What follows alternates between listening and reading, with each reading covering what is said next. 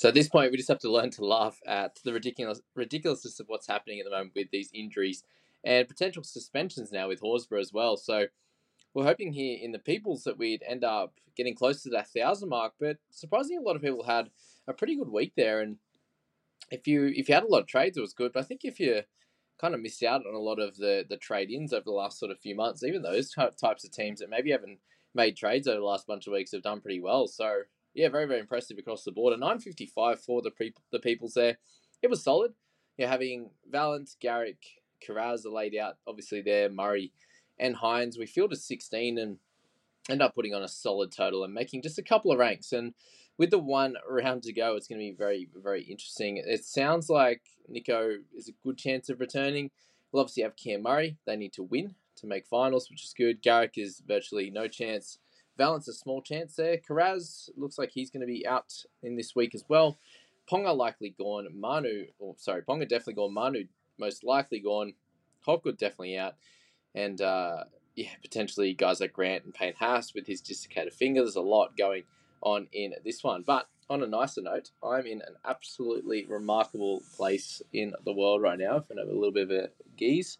Got the mountains here in Queenstown and right on the lake there as well. So it's a little bit of a nicer sight than our fantasy teams right now, that is for sure. But a 955 for the people. As I said, let's hope that we can kind of hold rank, I think, because it's a pretty solid effort, the 1380. Considering the last few years have been really, really high for us. It's not our best, but yeah, it's definitely something that's, it's in the top 1%. Definitely something to be proud of for a squad that's, just a team vote, basically. So, yeah, that's that on the People Score. We have one more week to go, and we'll add this one in with Scoop's side as the review video. I think we'll do them together, which would be pretty cool on that front there. So that is the People Squad. My squad, we did cop it a little bit here. Going from a rank of 59, so we absolutely smashed it last week, to a 906 and a 94 rank in this one. So we end up having the 16 players, but I'm not sure how much Jesse Colquhoun can count as a player in this one here with 4 points in his 15 minutes with 4 missed tackles. So very frustrating in that time that he was out there. He couldn't contribute really at all for us. I did bring in Farnworth this week, and what the funny thing with that is that at the time that if I was able to get a Jesse Colquhoun or something like that to be able to play, or a Brandon Hands. Brandon Hands that can't play. But for Jesse, if he was able to come in and play for us next week and get a 15 or 20, that we were hoping that I was going to need that centre position. And then we lost. We're basically good chance of losing Horsburgh. He's going to fight the charge, apparently.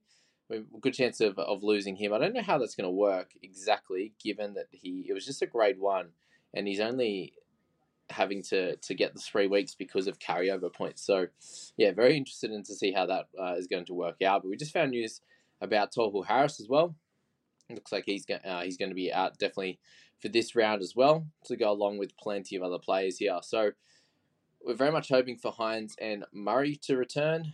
It would be very, very helpful for us. I think, Tedesco we're hoping for as well. So it's likely at this stage for my squad that we'll have Hands, Penasini, Hopgood out, Ponga number 4, Manu number 5 there, Harry Grant potentially number 6, and then from there we've got Jesse. We'll say he's going to be out number 7, and then Valance out at number 8. So that would leave me with 13 players. If that was how this worked out, meaning that we definitely have Hines, and we also have Teddy back as well. So it's going to be a shocker. And our lovely rank that sat sort of anywhere between the 50s into the sort of 100 range, I think it'll blow out outside the top 100, which is pretty sad given where we're at a few weeks ago. We're sitting in a really, really good spot. But I suppose this is where you needed sort of at least 4 trades coming into here to round 26 and then round 27. Probably using 2 in each would have been the goal, and that's very, very hard to do. And for a side like myself that didn't start perfectly well, had to use those trades up front, and that's definitely something we'll look into trying to perfect next year. Is starting a lot better, so we don't have to chase with those trades there. And then there's a little period there where we lost Dylan Brown to his off-field issues, and we had a couple of other injuries that really hurt us in that middle section, which made us trade pretty hard there as well. So they're 2 sections that we probably could have been able to keep sort of another 3 in the bank. Like we end up getting pretty unlucky coming into last week with the injuries to Teddy, to Garrick and the like there. But yeah, we would have been able to save that couple more across the season and sort of finish pretty well and sit us around that 75 mark maybe rather than getting out to about 130 or something like that that we're going to end up with here. So we'll get into that last game while we're here first and then quickly move into the rankings. And it's actually going to be a very, very interesting position there, battle for first place there up the top. But really, really good scores here for a bunch of interesting players, especially in the night side there of importance. And then, a few really well purchased and well owned Sharks players as well. So Dylan Lucas is 77. We've been speaking about him as such an incredible player for fantasy when he first came in and hit a couple of good scores. And he had a few games off the bench as well to drop down his average.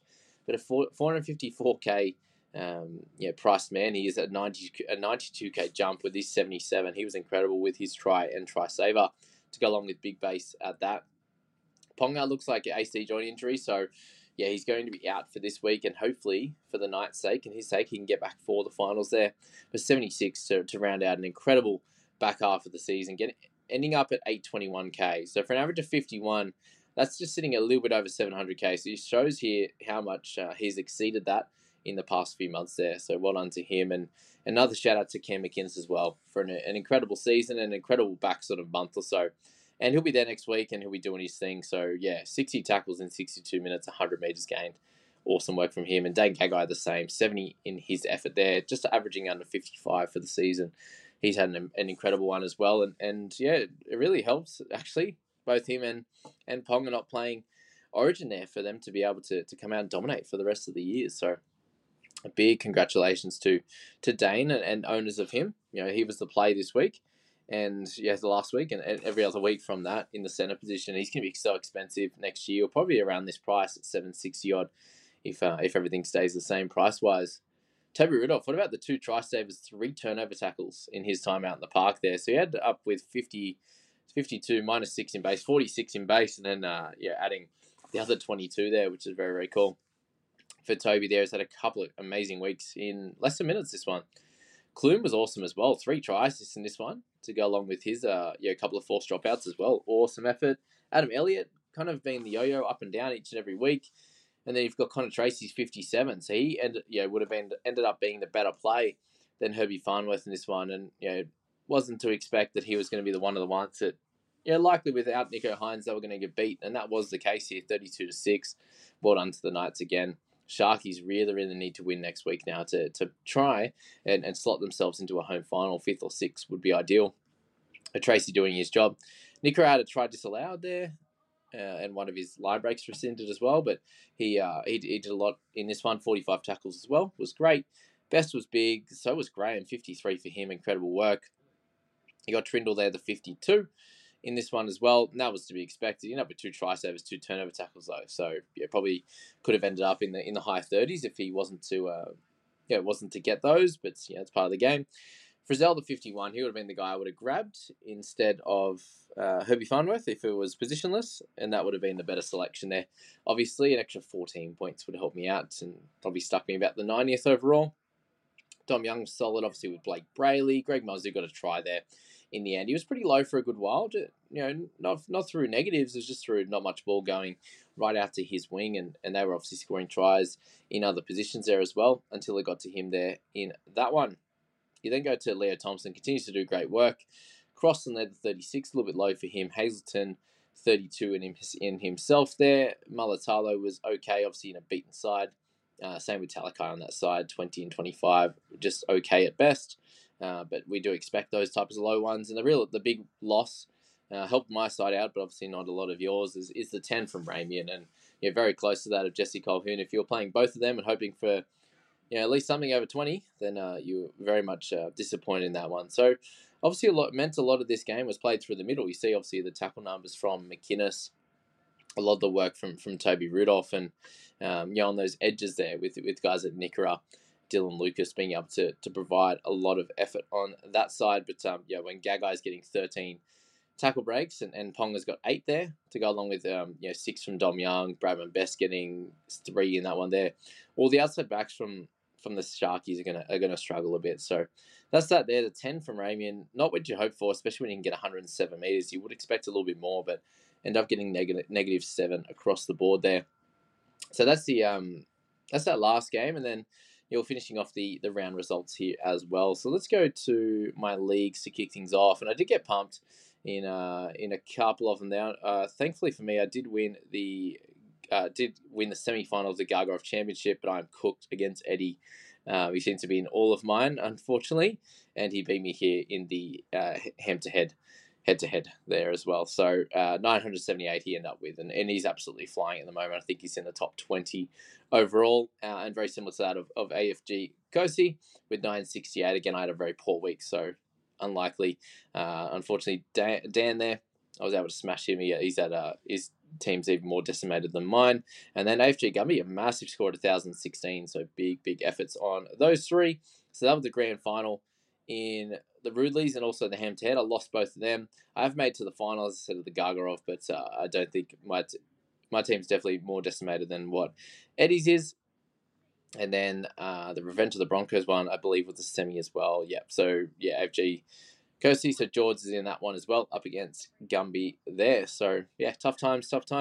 Private group, we got spanked again. So Matt just takes back the lead in this one, the lead in this league. 944 there. A little bit of a slender one. He's obviously got a few more playing than myself. I'm going to be the worst decimated or close to it compared to everyone else. And it'll be interesting to see if it should happen anyway. Lockie and also Sam, depending on how team list goes, obviously. But there's a good chance that both of those guys will overtake me in this one. Again, it depends what happens with the guys like Isaiah Yeo and Payne Haas. If they're both missing, then it could be a little bit tougher for some of these guys. Obviously, what's happening with Walsh if he gets arrested. And the rest should be playing, which I think is going to be enough to probably overtake me. But amazing week from a lot of these guys here. Scored really, really well. Mitch D got 1,026, which was awesome. And who else we had? Oh, Ryan, he just got under me. But everyone else basically beat me in this one. So the race is heating up for the cash prizes in the private group. So a bunch of these guys are able to win a lot of these prizes, which is cool.